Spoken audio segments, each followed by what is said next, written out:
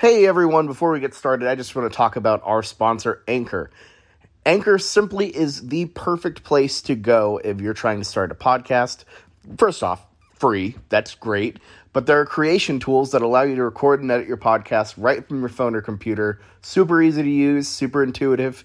And then once you have that edited, Anchor will distribute your podcast for you so it can be heard on Spotify, Apple Podcasts, and so many more places where you listen to podcasts. And when they're distributed, you can start making money from your podcast right away. No minimum listenership. Start getting that Anchor money. It's everything you need to make a podcast in one spot. So what are you waiting for? Download the free Anchor app or go to anchor.fm right now to get started. Now, the Schooner Pod. Plenty of time, a quick slant and a completion. Charleston Rambo lunging for the goal line. Touchdown, Oklahoma.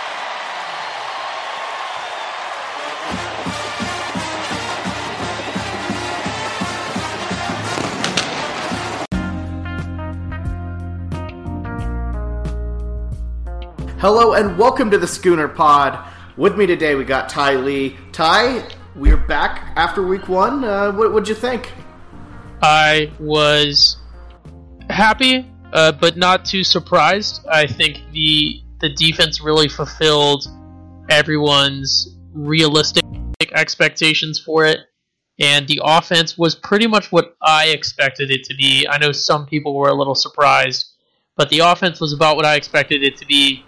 And so was Jalen Hurts. Yeah, I mean, it really was an interesting thing because I felt like all offseason we've been hyping up Hurts, been hyping up the new defense, and then it happens and everyone's kind of shocked. It's kind of like the shocked Pikachu meme. You know, like everyone hyping it up and then it actually turns out to be that, and then everyone acts like they're stunned. I mean, honestly, it was an impressive game. I was really excited about Hurts, but let's talk about that defense first. So, as you said, very, very good start. The first quarter, second quarter, incredible, but obviously tailed off at the end. What are your main kind of impressions from that defensive performance? So first off, on the very first drive, that was huge to go 3-and-out like they did. The stadium was just electric when they went 3-and-out right then, and Houston just looked terrible and confused, and I was very impressed with the defense. I think we did intentionally relax a little bit. If you go back and look at the video of the game or a film, in the first and second quarters, our defense is doing a lot more prior to the snap, and it's not confusion type things. It's clear deception and reaction that you can see from the defense, and we kind of let off that a little bit later on in the game. But I was very, very impressed with the way they started, and we just seemed like we knew what we were doing. That was really the biggest thing, is we knew what we were doing, and we did a decent job. There were a few, big runs from King, which we kind of expected, but we did a really good job containing Houston, that I think is a really good warm-up for playing the Big 12. I almost said the rest of the Big 12, but for playing the Big 12 or some of the better teams we're going to play. They're almost like a light version of that. So I think it was a great start to the defense. And I know I was saying this to some people earlier, about this, but I do believe that we let off on purpose on the defense because we didn't want to show all our tricks against a team we knew we were going to beat.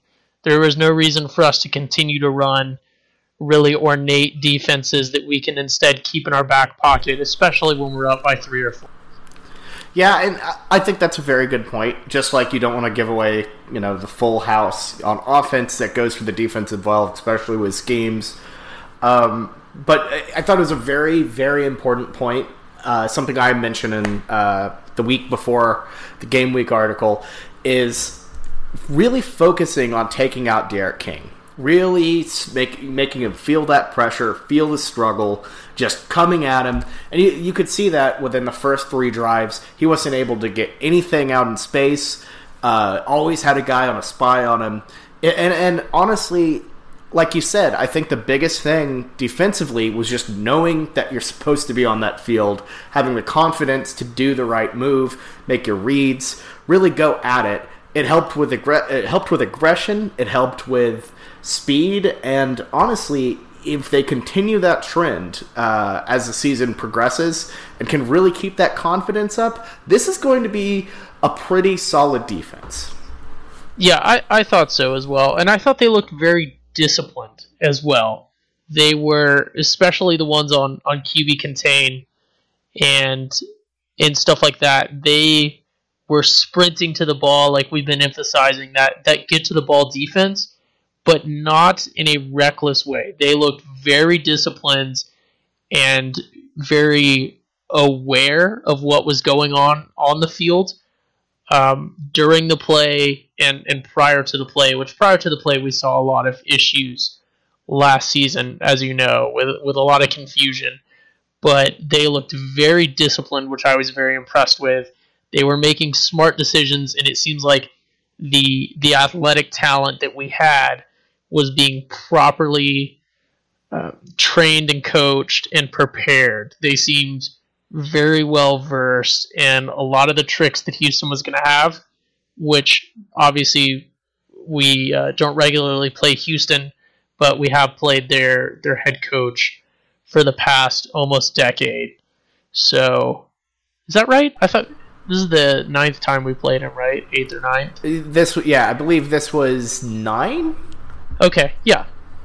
So we're pretty well versed in Dana. Dana actually coached Lincoln Riley for a short period at Texas Tech, and then was a little senior to Lincoln Riley on the coaching ladder at Tech while Riley was playing, and then also a GA. Definitely. Interesting fact. Yeah, it is kind of funny. He kind of, despite the fact that he was a lot older, kind of hopped on him. A little bit of a Mozart Salieri sort of thing for all my Amadeus heads out there. Yeah, that whole Leach Tech connection with a lot of people is very, very interesting to me. Definitely. And it showed, and you can tell there's a lot of respect there, but I don't know, Dana seems a little bristled by everything, and obviously, as people have noted, the student section could get under his skin. They played Country Roads after the win. It was incredible. Yeah. But looking forward to it, this defense isn't going to see another test until Texas, so honestly, these next 4 games, they need to absolutely go out and dominate. Yeah, I don't think it's that important. I think that maybe we can increase our margin of victory a little bit to show, the rankings and the committee when it gets down to it, that we are an improved defense, but I really don't want us to show all our tricks prior to UT especially, and then most likely UT again in the Big 12 championship. So, and then Oklahoma State, I think, is going to give us some trouble as well, because they've shown that they can put up points. But, yeah, hopefully we don't show all our tricks, but I would like for us to show enough to show the nation that we are improved. And I, at this point, honestly believe that we are, based off what I saw last week. Definitely, and we have improved. There is improvement there. But one thing that hasn't shown through that was a really big point for Grinch is the lack of turnovers, which is something that he said he was, I believe the quote was, he was devastated about. So that'll be something interesting going forward. I love the fact that this team, was happy. They were they're hungry. This win didn't satisfy them. They won more. And that goes from Grinch all the way to Jalen Hurts. Yeah, and to loop back to the turnovers, there weren't really any interception opportunities. King's a good quarterback, and he is known to be able to run, so he's not one of the guys that's going to force a throw too much. He's a pretty smart guy, so there wasn't really any opportunities for interceptions, but they did fumble it a couple times, and that's partially up to chance, really, where that ball ends up going, and then who sees it and stuff. So really the turnover thing could have gone either way. I can think of at least 2 or 3 times that we could have had a turnover. The ball just bounced a different way, and a Houston guy fell on it first. So, yeah, the turnovers, we didn't, we're disappointed in our lack of turnovers, but we created the opportunity for turnovers, and the rest is kind of up to chance. You can't really, knock the ball out in a way that it's going to bounce towards your guys. So, yeah, we didn't see them, and I think they will be crucial in closer games, and this is a good segue, especially with how absolutely terrible our kicking is this year. Good God. That is the biggest dark mark of this Houston game, without a doubt. It's not the fourth quarter. I thought we laid off the gas. It's the fact that our kicker is flat out awful. I don't know if Jalen Hurts just brings bad kickers with him, but good Lord, Sutherland was terrible. Yeah, that worries me, especially for the Texas game or games, because that is one that's guaranteed to be in our schedule that we know is going to be a little bit closer no matter what, and we may have to rely. Texas won last year in the Red River game with a field goal. So if we were in that situation this year, we cannot say reliably that we would be able to kick it, and it makes us easier to predict and a little more one-dimensional, and it just overall makes things really difficult. Kickers are very underappreciated when they're good. OU has thankfully had a lot of very reliable kickers for the past as long as I can remember, and it's rough when you don't have that tool in your toolkit. Reliable. Or, yeah, you can't rely on that tool being in your toolkit. It's rough. Yeah, well, definitely the kicking side of it was terrible. However, I will say, from a total special teams performance, I don't think we were very bad. If you look at the punt returns and the kick returns, both Trey Brown and CeeDee Lamb brought back some pretty solid ones. I know our returns were really good. There wasn't any real big opportunities for returns, but they were absolutely making the most out of what they had, which is really all you can ask for. Definitely, and Trey Brown was just very good. I know Jameson probably was happy about that one. Had a really nice 21-yard return. But yeah, no, in general, special teams, very good look at that. And I think that unit is going to be pretty solid, so I'm excited to see how that develops. Got that Beamer ball going, of course. So yeah, special shout out to Coach Beamer out here headbutting dudes in their helmets. That was incredible. And getting in-game stitches. That was, thankfully, OU's only injury of the game was Coach Beamer headbutted I think one of the fullbacks while he had his helmet on, and Coach Beamer obviously did not have a helmet on. So he got a little cut, had to get a little stitches during the game, didn't stop him. I think it stopped him from headbutting people for the rest of the game, but he'll be right back at it, so no worries. For sure. And before we move on to the offense, because there's a lot to talk about with the offense, I want to just touch on some of the defensive guys I really liked. Big fan of how Kenneth Murray played. Guy was obviously incredible player for us last year, but in this Grinch type of offense, this is his type of thing. He loves to play fast, loves to play downhill, and he was both of those things, and recorded 13 total tackles, 7 solo, and incredible. And on the D-line, obviously a position we're very sorely not great at. Ronnie Perkins went off, which I've been on the Ronnie Perkins train since FAU, so I was really excited to see him get it done on the DL. Yeah, big shout out to Kenneth Murray. I actually spoke with him earlier today. Oh. I forgot to ask any questions or plug the podcast, but I was very impressed with his performance. He was the main one that I've been talking about that I thought was tremendous talent that we were kind of squandering with coaching and with leadership. And he has really stepped up. And he's had big games before, the Army game where he put the team on his back defensively. But he really stepped up, looked like a leader, knew what he was doing, and kind of exemplified the new defense. And he's that kind of player we need.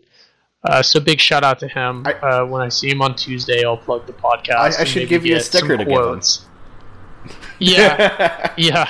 I'll try to ask him some questions next time I see him. I see him Tuesdays and Thursdays. Yeah, there we go. Get Kenneth Murray on the pod. There we go.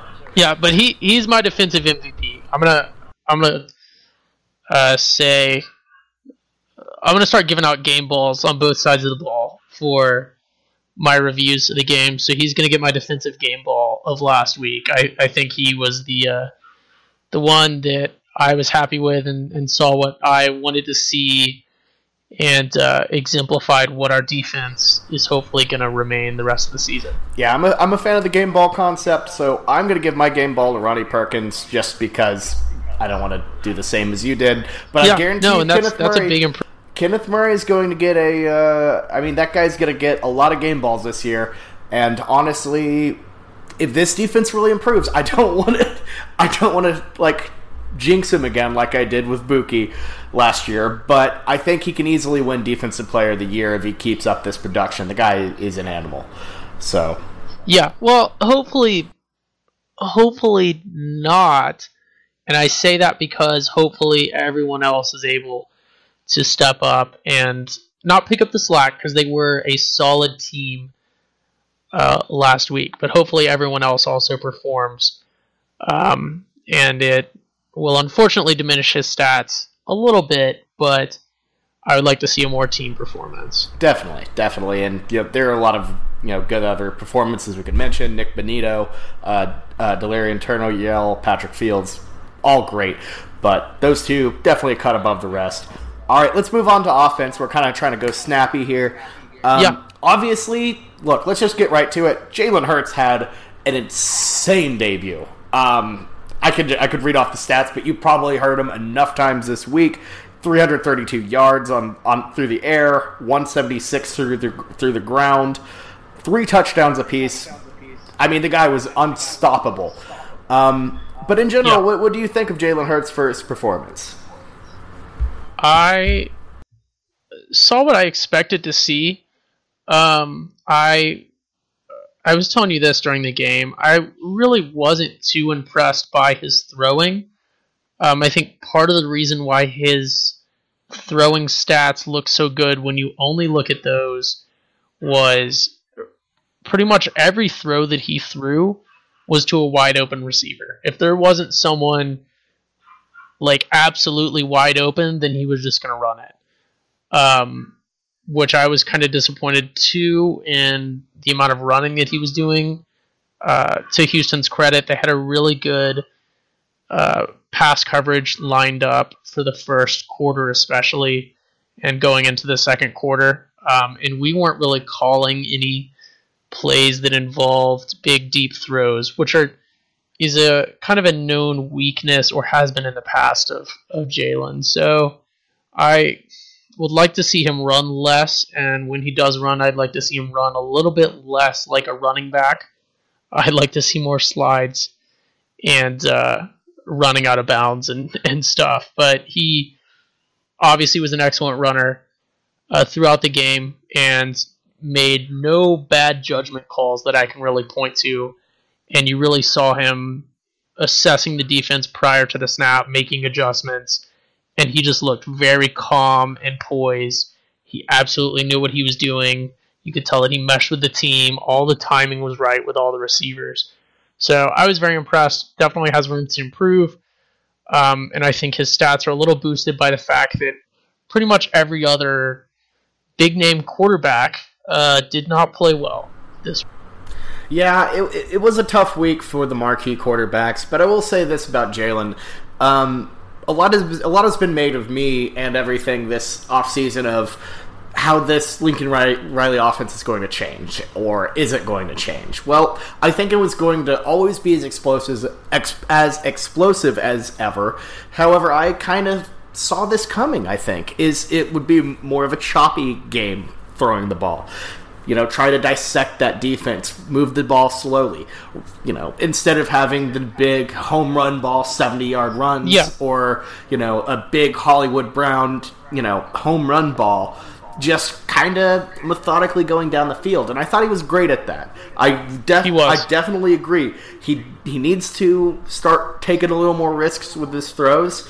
I felt like every throw he threw was very safe, but yeah, that's just a guy trying. But I mean, you can't complain too much, and I was glad to see us slowing down and picking apart. Granted, it was Houston, but it always worries me when our offense is entirely just big plays.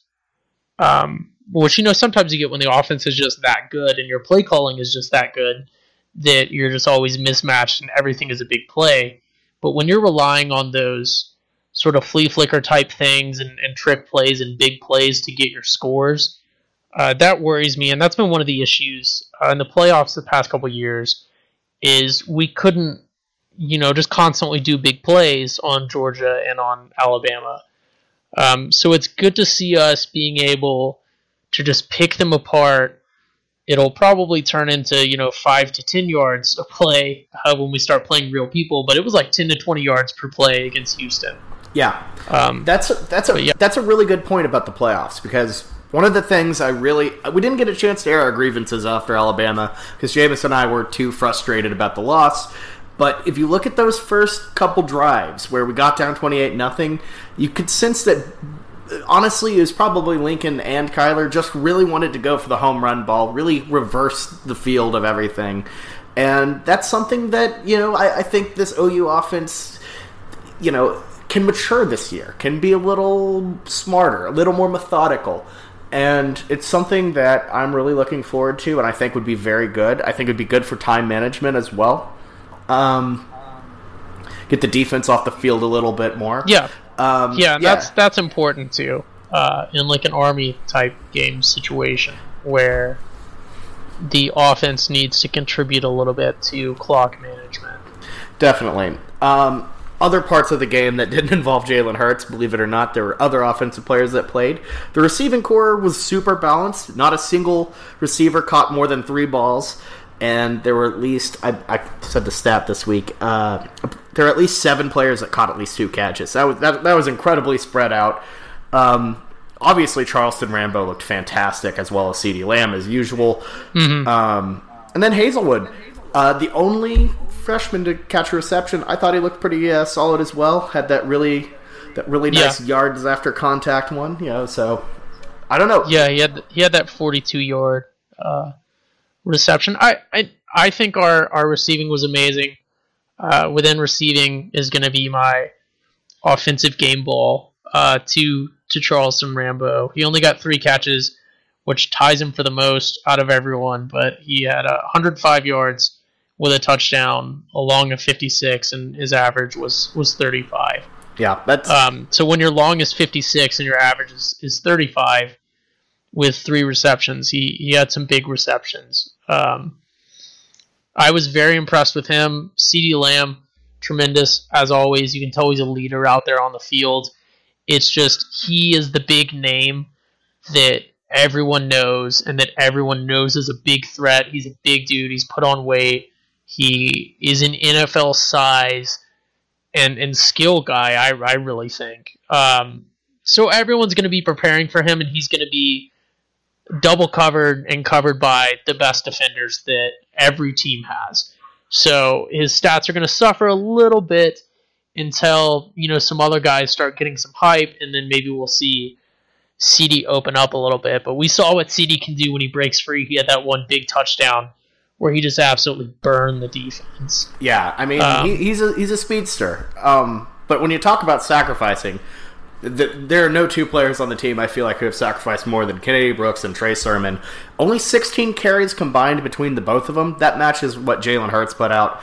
But when they had the ball, they were fantastic. 91 for Sermon on just 11 carries, long of 31. Brooks had 4 touches, which is nuts, with a long of 40.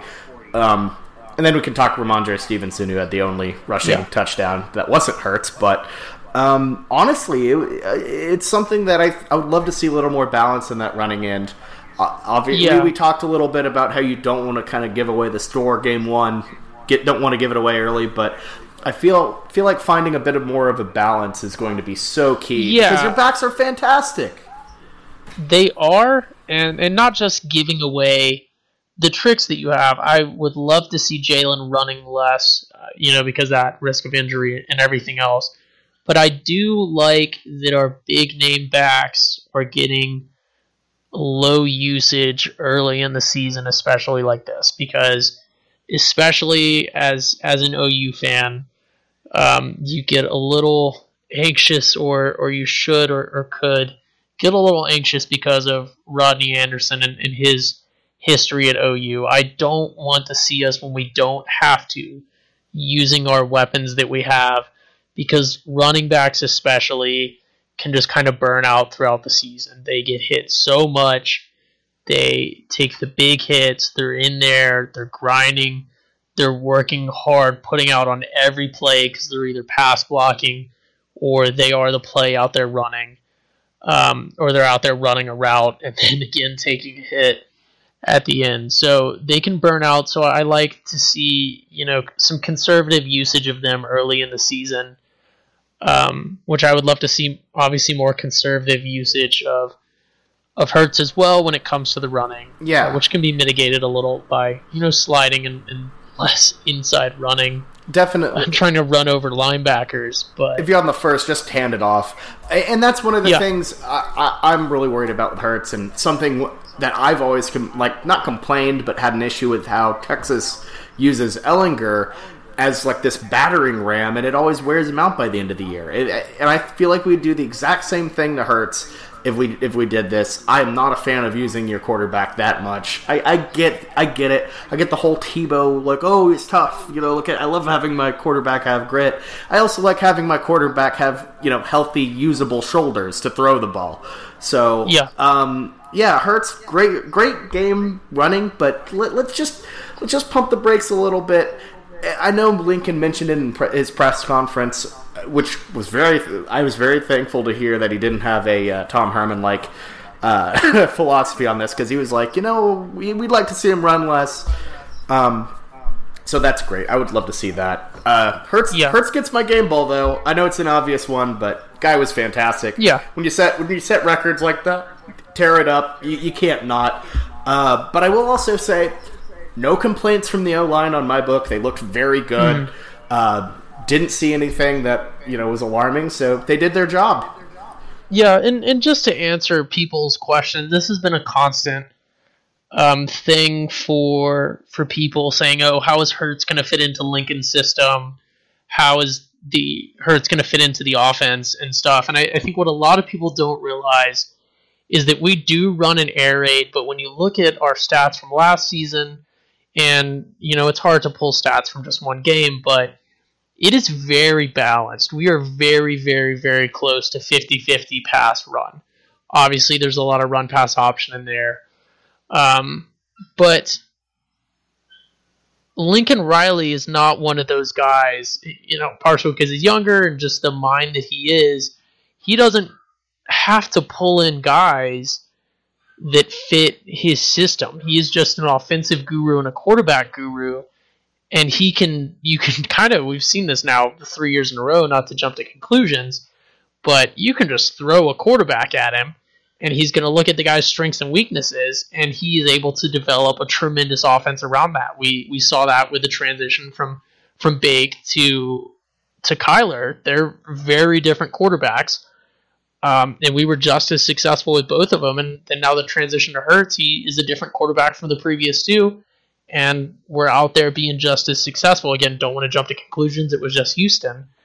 But I don't think, and I've been telling you this, and I'll say it on the pod, I think when you look at our big stats, when you look at rushing yards per game, passing yards per game, and points, I think it's going to be broadly similar to the past couple years. I don't think there's going to be a big difference in the points that we're putting up, the passing yards and the rushing yards. I think when you get into the finer details, they're going to be earned differently. They're not going to be, big breakaway runs like Kyler or, Baker-style passes. It might be a little more gritty power runs and some shorter passes and stuff. But I think that the offense, in broad strokes, is going to be very similar when you just look at the end results.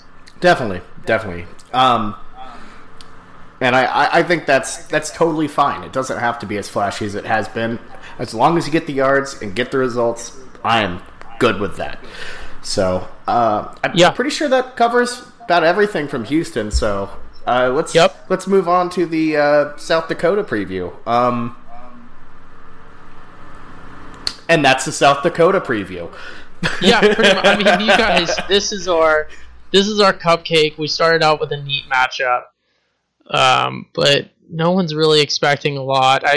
Things I want to see for the South Dakota game is conservative usage of our stars, conservative usage of our playbook, which you will see. We're not going to, be breaking out any new tricks, and then everyone staying healthy. That's really the only things that I'm expecting. I don't want to jinx it, knock on wood, but South Dakota's not going to be.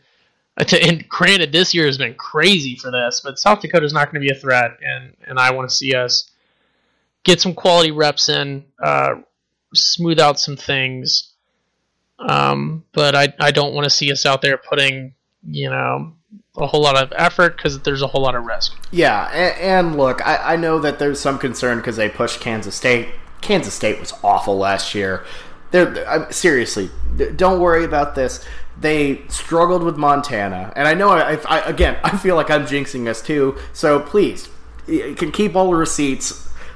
I'm just saying this team is not the North Dakota State. This is not a Montana. This is not a team that goes in and beats FBS teams, and certainly not one the caliber of OU and with the focus of OU and Jalen Hurts. I don't see this remotely being a game. If you buy this game on pay-per-view, I'm just saying you're kind of a chump. Just wait a couple days. You would have said the same thing about Army last year. No. I don't know if I would have said that though, because Army was going to be a fun game no matter what. We talked. Jameson and I were a little worried about it. We both picked Army to cover. Maybe not as worried as we should have been, but I will say just don't worry with the pay-per-view on this one. Just watch it on YouTube in a couple days or on some guy's Twitch stream. So it'll be fun. I'm looking forward to seeing some of the younger guys come out and ball. But other than that, this isn't really. We shouldn't overanalyze and really talk about it too much. Just watch Texas. If the game gets bad, you can find it if the OU game gets bad, you can go find it somewhere and torture yourself with OU struggling with South Dakota. But hey, I'm just saying there's not a good outcome here if you buy this game. Yeah. Either you wasted $50 and missed a lot of the what should be a very good Texas LSU game, or you you paid $50 and watched us struggle and were miserable all night. Yeah. So, and you can always find it on Twitch or something. Yeah. The full thing will be uploaded on YouTube just in a couple hours. It'll be like the Gary Gibbs days where you can't watch it, live. Shout out to This Day in Sooner History, which for some reason loves Gary Gibbs.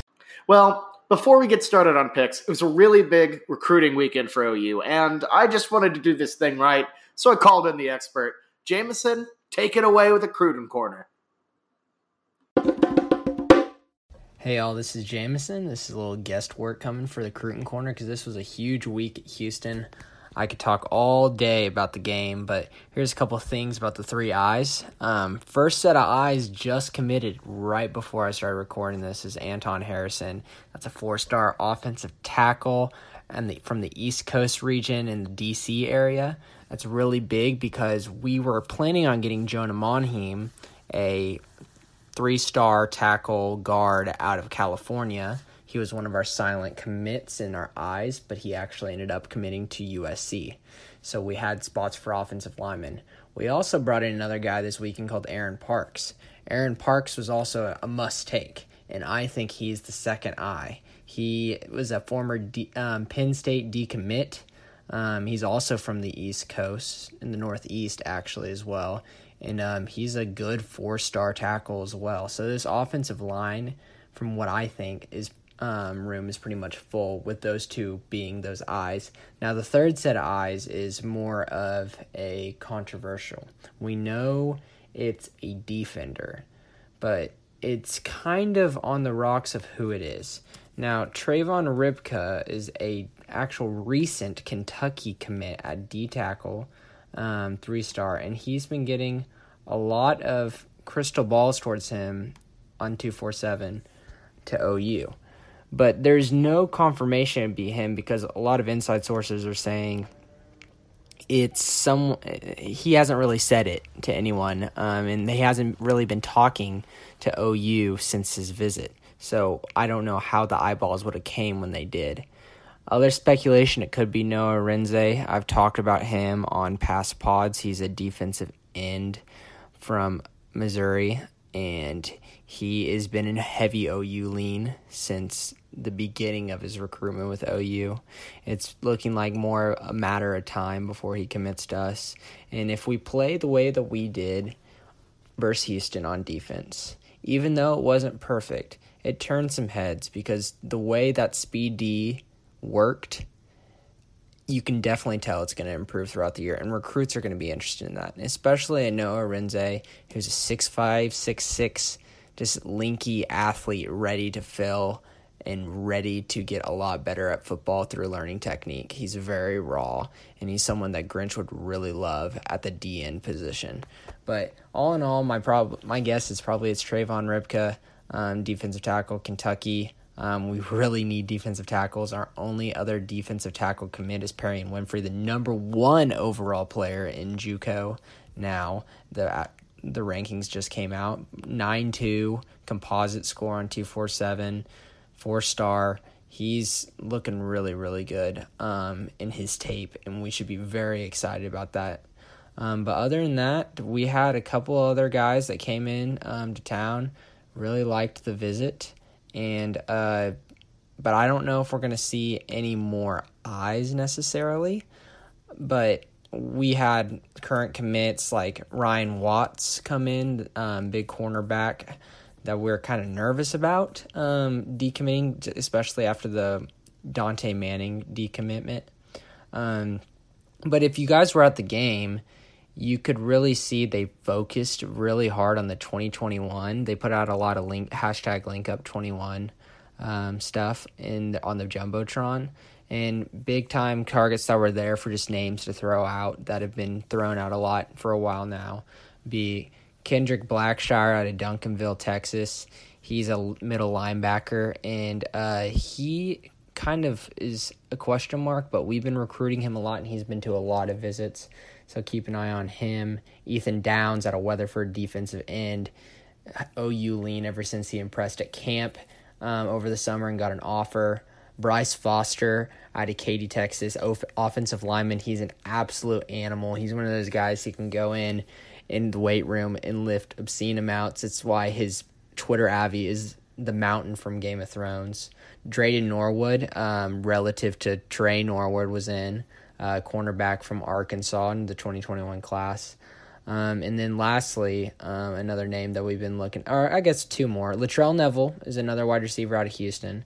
He took a picture with current 2021 commit Cody Jackson. They seem to be good buds, but he's always back and forth on everything. And then lastly was Ruben Vothery, offensive lineman from Richmond.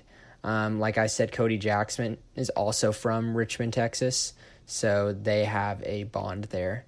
But overall, a really stellar recruiting weekend for us, especially big time needed after a very low yield, low result Champion Barbecue. And you can tell Lincoln was really excited about this weekend. So if we're getting 2020 guys from all of these, I think we should be happy because I think 2021 is going to pick up soon. Okay, so let's break down some of the games this weekend. Obviously, there are a couple ones that are more interesting than OU, but not that many.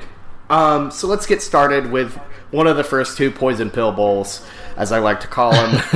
Texas A&M at number 1 Clemson. At the time we got all the lines, the Tigers were favored by 17.5. Not a night game in Death Valley, but still Death Valley. What do you think the Aggies can cover this one? No. No. Clemson. I'm taking Clemson all day. Expect this same pick on the weekend spread. Yeah, I'm taking Clemson 17.5. I think they'll win by 21 probably. Yeah, this is a tough line for me because I think... Why is A&M number 11? I don't know who convinced the world, the general populace that 11 is kind of the joke spot this season. Oregon was at 11. A&M's now at 11. Again, A&M, another slap in the face to anyone that's ever been the 11th best at anything. It's like that one year, number 2, lost 8 straight weeks. Yeah. Shout out 2007, the weirdest year. As much as I hate to say this, I think the Aggies cover just because 17 is a little much. I think somehow A&M just floats around that 21, 14-ish area. They're not really in this game, but they're in the game for us degenerates. And I think A&M just squeaks it out. I could see this being even, they get 17 or something and would just narrowly cover. But give me the Aggies to cover what looks like a pretty big spread. I think Trevor Lawrence snaps. I think he snaps and goes off. I kind of that would be interesting after last week. I don't know. I'm not feeling this cover with Clemson.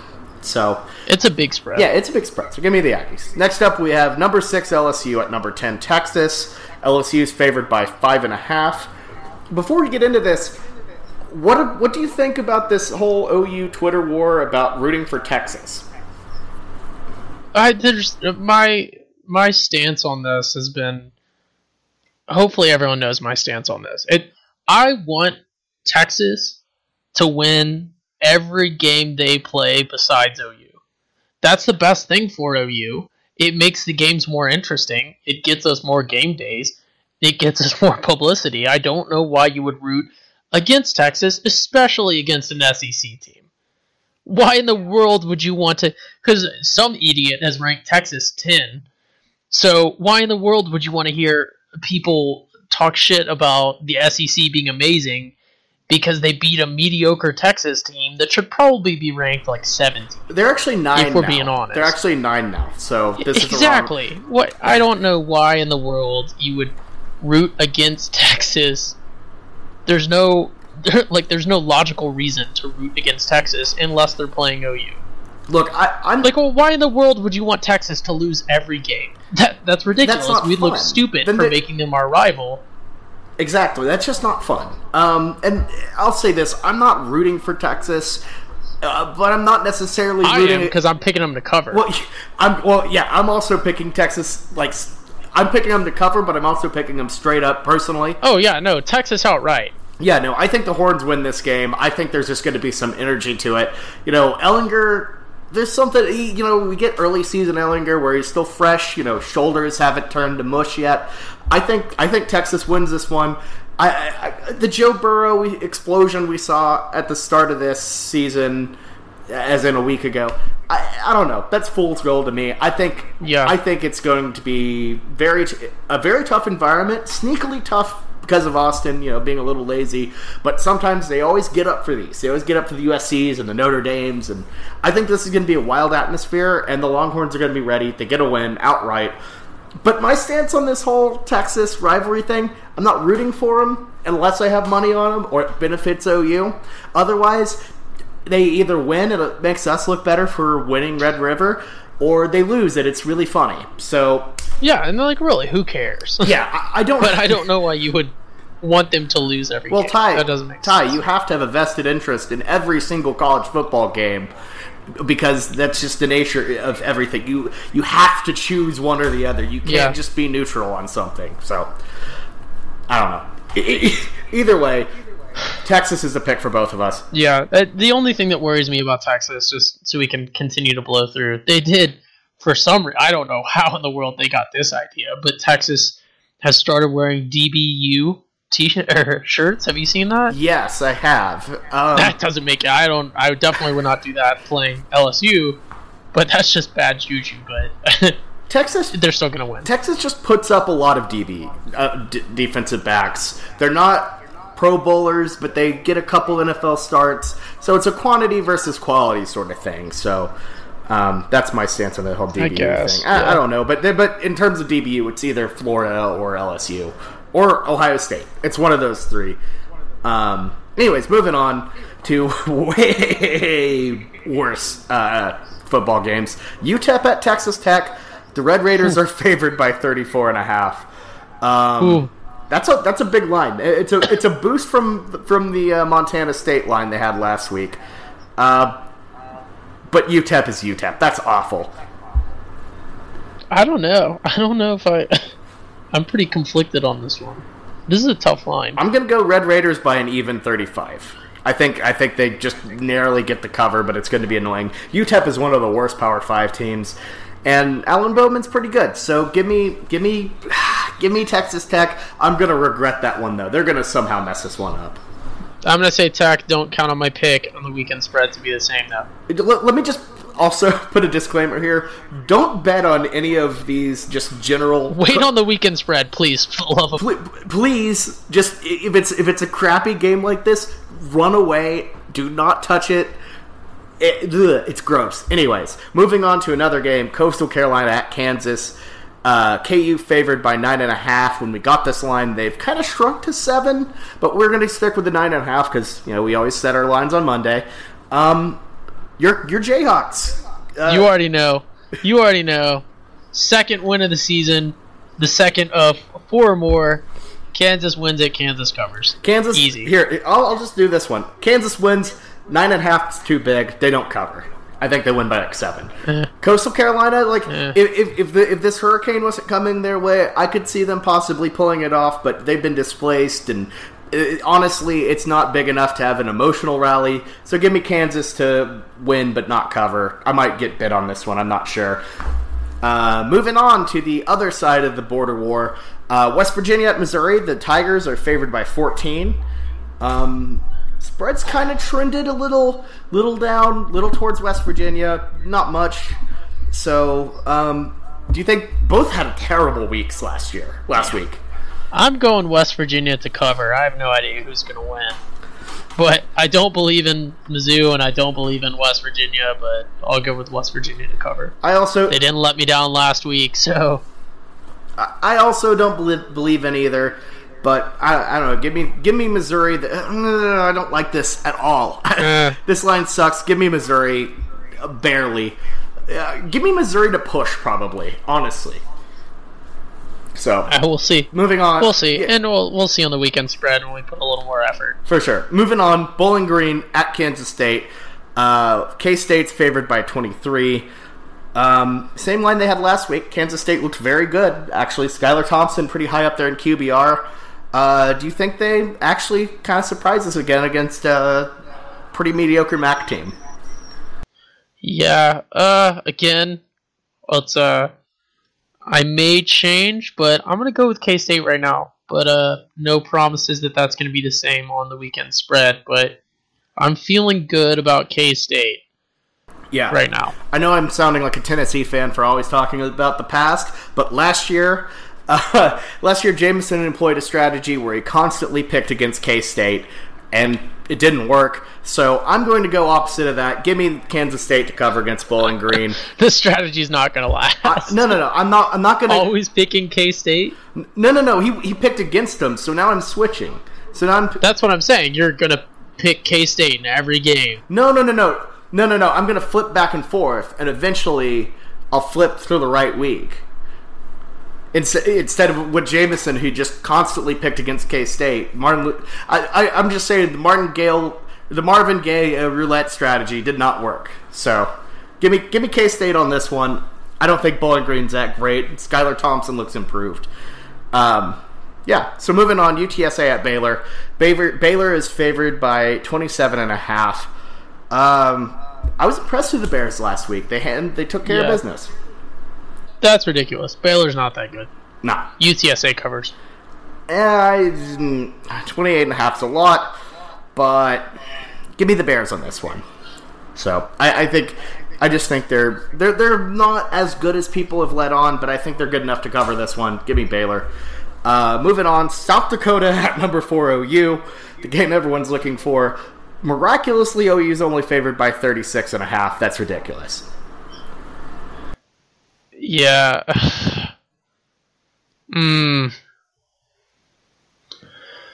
Never lets me down. never pick OU to cover a giant spread. 36.5 is too much. Obviously that was on Monday, probably before anyone was really even thinking about really putting any money on this game, minus people that would have put money on it long ago. Yeah, I'll have a more detailed explanation in the weekend spread, but if we're going with this line for the weekend spread as well, I just don't see us. I see us being able to easily do that, but I don't see us staying on the gas past 28. I really don't. Yeah, I get that. I really think that we're going to jump up by 4 scores and then just coast. I mean, we did it up by 3 scores against Houston, who still has a very good quarterback and a very good coach. I do not see why we would get up by 21 or 28 against South Dakota and stay on the gas. That just does not make sense for us whatsoever, because we're risking those players and stuff. So, I mean, I still expect us to run like an inside handoff with the fullback and get like 80 yards for a touchdown because South Dakota's garbage, but no, Lincoln Riley is not going to stay on the gas like that. No. I think we could. I think if we went all out, threw all our tricks out and stuff, I think we could beat South Dakota 77-0. But we're not going to do that. No, that doesn't make any sense. No, I get that, but I think we're just better, and I think we actually, a little hot take here, I think we see at least one defensive touchdown. OU rolls big, 56-3, if that. I think the backups will do good. I think we'll see Spencer Rattler. I think they will too. I'd like to see some Connor McGinnis reps, but what do I know? But. Yeah. So I don't see us staying on the gas. I see us continuing to score throughout the game, even with random people in. But true. I could see Spencer Rattler, who, if you watch QB1, you know how Spencer Rattler is. I could just see him completely ignoring all advice from Lincoln and just calling 4 verts every play, and just like just could constantly audibling to 4 verts and wanting to really whoop this team. I don't know. I just have a feeling that this is going to be a very big win, and 36 just isn't going to be enough to cut it. I think the defense is going to want to make a big statement and really, I'm talking maybe a field goal. So give me OU 56-3. I'm calling the score right now. OU minus 36.5. I'd love to see it, and really that's part of my not always, but really that's part of my pick against OU and the spread strategy is if we blow them out and get a shutout, that's awesome. I would have loved to see a shutout or seen a shutout last week. It's not as impressive, and it seems kind of like a dick move when we shut out South Dakota. But how we shut out Houston, that would have been cool and appropriate. But yeah, I think it's possible. I just don't. I don't know. I may have a different take in the weekend spread, but yeah.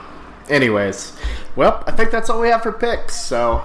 Yep. We did a little, I might have mentioned this earlier in the pod, we did a little bit of a mailbag, kind of restructured it a bit where we implemented a lot of those mail pieces into the pod, but for now I'm going to go in, answer a couple of your questions here.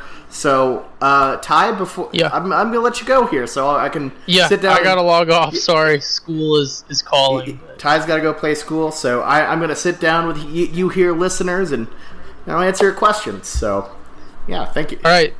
Thanks, everyone. Thanks for having me, and I'll see you all next week. Okay, listeners, it's just me and you now. Let's get down to some mailbag questions that we didn't cover on the show. I'd like to thank everyone for asking all the questions. I'm just going to shout out to people who kind of mentioned some stuff that we already talked about. Shout out to Darielle. Of course, she'd be the first one I'd shout out for talking about the defense. Yeah, I do think that they'll be able to maintain what we had in the first half. And shout out to Samantha Foley and Riley Brown for their comments on Jalen Hurts and the defense. Bonus question from Samantha: how far is OU going this year? I kind of think it's a playoff berth with how the schedule sets up. It's very light. They can get past Texas and probably get past them again. I think they're going to end up in the college football playoff. This season, more than any other, I feel like is most tailored for an undefeated year for OU, mainly just due to that mentality of Jalen Hurts. So give me the Sooners at least in the playoffs. We'll see if this defense can improve to a level where it can take on an Alabama or Georgia. I think definitely a Georgia, but Alabama or Clemson will be tough. So thank you so much for answering that, Samantha and Riley. Hope all is well with y'all. Next up, thanks to Max, we covered the LSU UT thing. Hope you're doing good. Hope to see you in LA next week. Zach Rosen, thanks for the question. Will Jalen win the big one? Will we make it to the CFP? Yeah, I think we make it to the CFP. Jalen winning the big one, I think he has the chops to do it. I think he's improved as a quarterback since his kind of early days. So yeah, no, I think if we make it to the college football playoff and the national championship, I think we'll be more than prepared for that, especially on the quarterback side of things. Tree, good to see you, man. Not going to answer the first question. What the defense did right, what it did wrong. I think it did the aggression perfectly right, as we mentioned a bit. What it did wrong, just didn't do it enough. Kind of laid off the gas a bit, which, I get, you're up, but hey, that's all good. Thank you for the question. Moving on, got Marty wants to know who's going to win the football. It's not going to be South Dakota. I'll give you that. I'll tell you that for an absolute fact. Next, Drake asks, is Texas back? We're certainly going to learn a lot more about that coming up this Saturday. I honestly think that Texas, they're going to need another 10-win season, another year where they're in the championship for them to really be back. They have to be competing with OU to be back. And I don't even think Texas, the level of Texas being back isn't necessarily like as high as people are thinking. It's competing for Big 12 championships. OU, if we weren't back, we're not winning Big 12. OU has to be winning Big 12 championships to be back. We have to be competing in the national championship. Texas just needs to be competing. We need to be winning them. So I think Texas is close to that. Next up, Jonathan Staley. Thanks for your question, but I'm not answering that. All right, so moving on through these real quick. Taylor Keys asks, over under 2% UVA makes it to the college football playoff. I'm going to go under, but it's not as low as you think. I think they have a chance of winning the non-Clemson division in the ACC, as I call it. But they're not going to make the playoff. No. Sorry, Wahoos can't be good at college football, but can keep being pretty solid at basketball. Moving on, we got some other questions in other kind of small places here and there. Shout out to my guy Gavin, who wants to know the updated Big 12 standings and win totals. Don't know if I can pull all of those out, but I'll tell you this. Look, that Iowa State prediction of mine, having them to, it's flawed. I'm gonna jump ship on that take right now and say they're not beating. They're not going to be number 2. I still think they could beat Texas, but without Hakeem Butler, I can't remember. And without David Montgomery, they just don't have enough offensive firepower. Very rough first game against Northern Iowa. You hate to see that. So bump that. They're not even, honestly, they're not going to be in the top 3. So I'm going to go with let me just update standings. OU's still number 1. I think Texas is 2. Number 3, I know this is an early, and this is actually an answer to another question from David in College Station. Thank you so much for asking that. Much appreciated. My number 3, Oklahoma State. The biggest reason why I wasn't higher on them was because of their quarterback, but I really liked what Spencer Sanders did. I liked his poise. Guy looked incredible. That dual threat kind of action, you haven't really seen that in a long time from OSU. So it was really cool to see that. The weapons are as good as they've ever been. Chuba Hubbard looked just as good as I thought he would. Tylan Wallace incredible. Oklahoma State is going to be a threat in this Big 12. We kind of talked a bit more about the standings. If you kind of looked at it before, we had TCU, OSU, and Baylor in a logjam. I think OSU is number one, clearly of that. So the logjam now is Iowa State, TCU, and Baylor. I need to see more out of TCU. They beat Arkansas Pine Bluff. Who cares? So if they can go to Purdue, get a very solid win, I could put them over Iowa State. But I think the Cyclones, their best work is yet to be done, but they're definitely not number two, and we can completely bump them from the timeline. They're not going to be a contender in the Big 12. I'm going to go all the way through and write them off early, except for the fact that if they do come back and do good, I'll just go back and remove this recording, so you can't receipt me on that.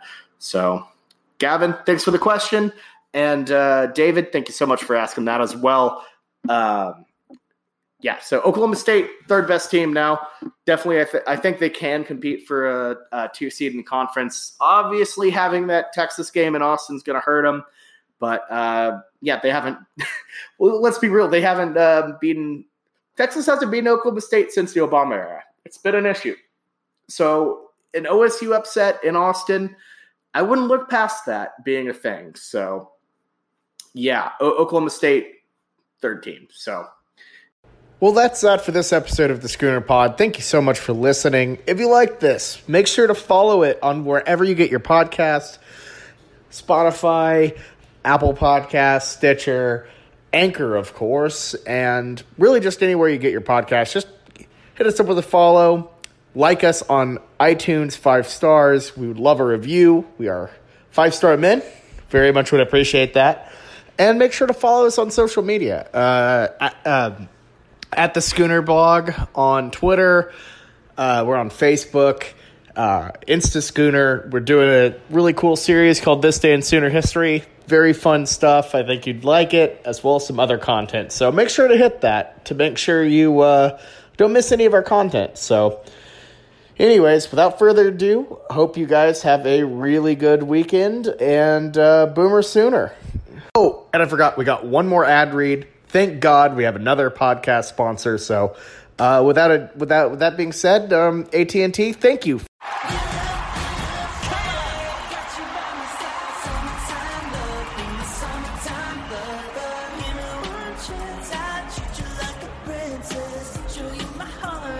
Are we supposed to dance? Boy bands without dancing are just okay. Get a better than just okay unlimited plan with Spotify Premium included on America's Best Network. Only from AT&T. More for your thing. That's our thing.